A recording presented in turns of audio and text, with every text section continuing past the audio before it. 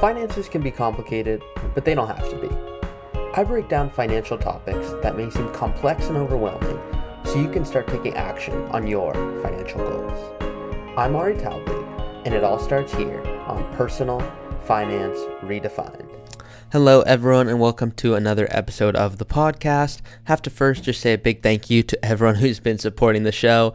The support has been truly overwhelming and can't thank you all enough for supporting me. So want to make sure this is being reached to as many people as possible so that they can be helped.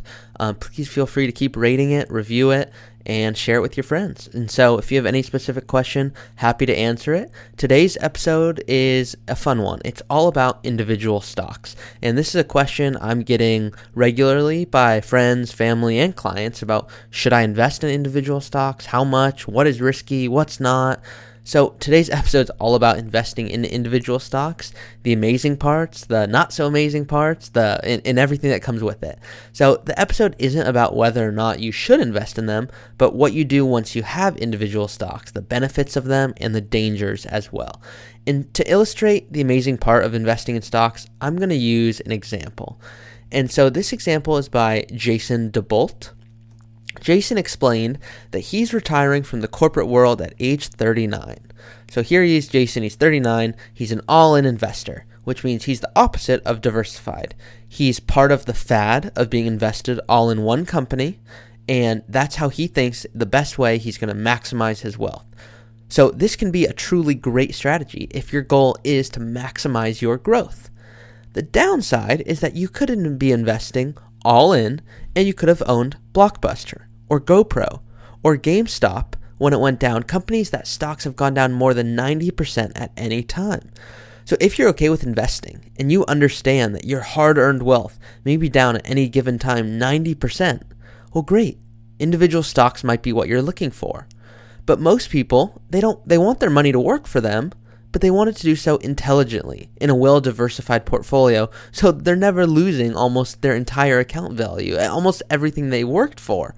And so it's an extremely risky move to just go in individual stocks. Now, it's common that people think going into individual stocks can provide much more growth over time than a diversified portfolio. And the truth is, yes, it can. If you get into a Tesla early, an Apple stock, or an Amazon, well, it might be awesome. But we don't hear about the stories where it's not so awesome. And I have full belief that a diversified portfolio that's built correctly for your goals is actually going to yield better growth over time. But in the short term, it's hard to see it that way because in the short term, we see all the fluctuations and you hear about all these stocks going crazy, and it's hard to really understand what's happening. So the benefit of investing in owning a Tesla or an Apple is that if that company does really well, you get to participate in the growth of that company. But if that company doesn't do well, you're also on that side of it, which is not so fun. So the benefit of investing in a well-diversified portfolio is that those Tesla stocks, those Apple stocks, those Amazon stocks, you actually own all of them, but just to a lesser degree than if you were all in. So let's say you own a Tesla and, for example, it does really well. Awesome, that's in our portfolio. But what if you also own a GoPro? Well, if you own GoPro and it happens to go down 90%, the rest of your portfolio, the goal, the reason why you're investing, well, that's not going to be heavily impacted because it's only a piece of the portfolio. So remember, we're not investing just for investing's sake. We connect investing to a goal. So if your goal is a home purchase, if your goal is retirement, what investment tool is the best way to get there? That's how we're going to analyze this. So investing in individual stocks, it can be great. I invest in individual stocks. But by doing so, I understand the risks involved. And I almost view that as fun money.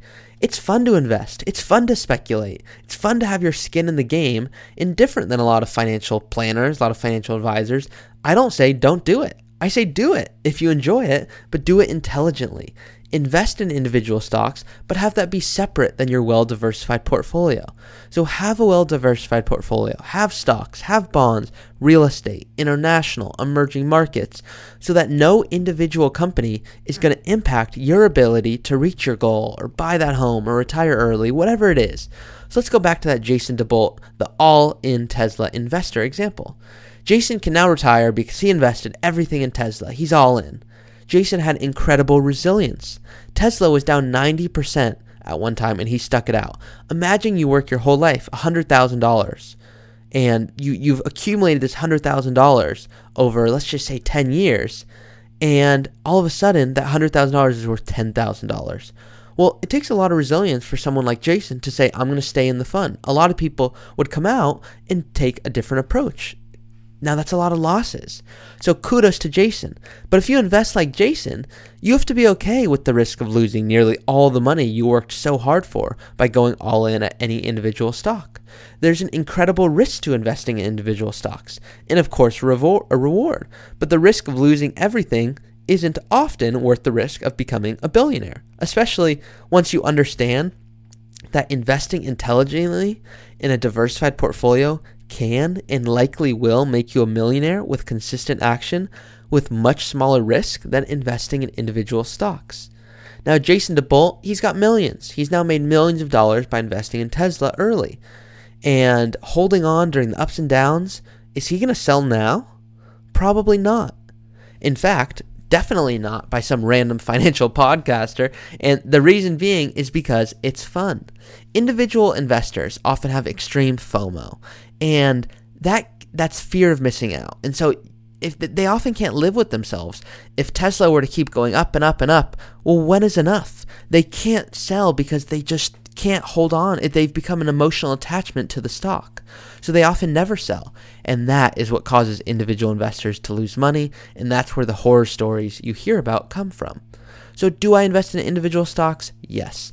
But I don't invest or have a high percentage in any individual given stock so that it doesn't impact my ability to reach my goal. And it's hard to invest in a well-diversified portfolio and stay the course because it's not always fun. You're going to see your money fluctuate. It's never going to make a crazy amount. It's never going to lose a crazy amount, but it just depends on how it is you're invested. You're not going to see those crazy rises, but that means those crazy falls aren't coming along. You know your money is working smart, not just hard. Build a custom portfolio dedicated to your goals. Don't take any risk that's unnecessary. A lot of individuals I see think that they have to take risk. They think that investing in a Tesla or an Amazon is the only way they're going to be able to reach that home purchase. Well, what if they could reach the home purchase goal and get a $100,000 down payment, but find that all they need is a 10% return per year and some consistent saving? They might be on a great path and just not know it. So should you invest in individual stocks? Yes. But whether or not any individual stock should dictate your ability to achieve your goals, well, that's going to be completely up to you.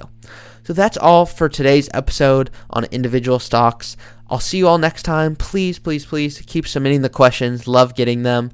And I'll see you all next time. Thanks for listening to another episode of the Personal Finance Redefined podcast. If you're enjoying the show, please subscribe and let me know if there's anything in particular you would like me to discuss by submitting a question at personalfinanceredefined.co. That's personalfinanceredefined.co. Thanks again for listening, and I'll see you next time. Hey everyone, quick disclaimer here. Please be smart about this, and before taking any action, consult with your tax planner or financial planner. Nothing in this podcast should be construed as investment, tax, legal, or other financial advice. It's for informational purposes only.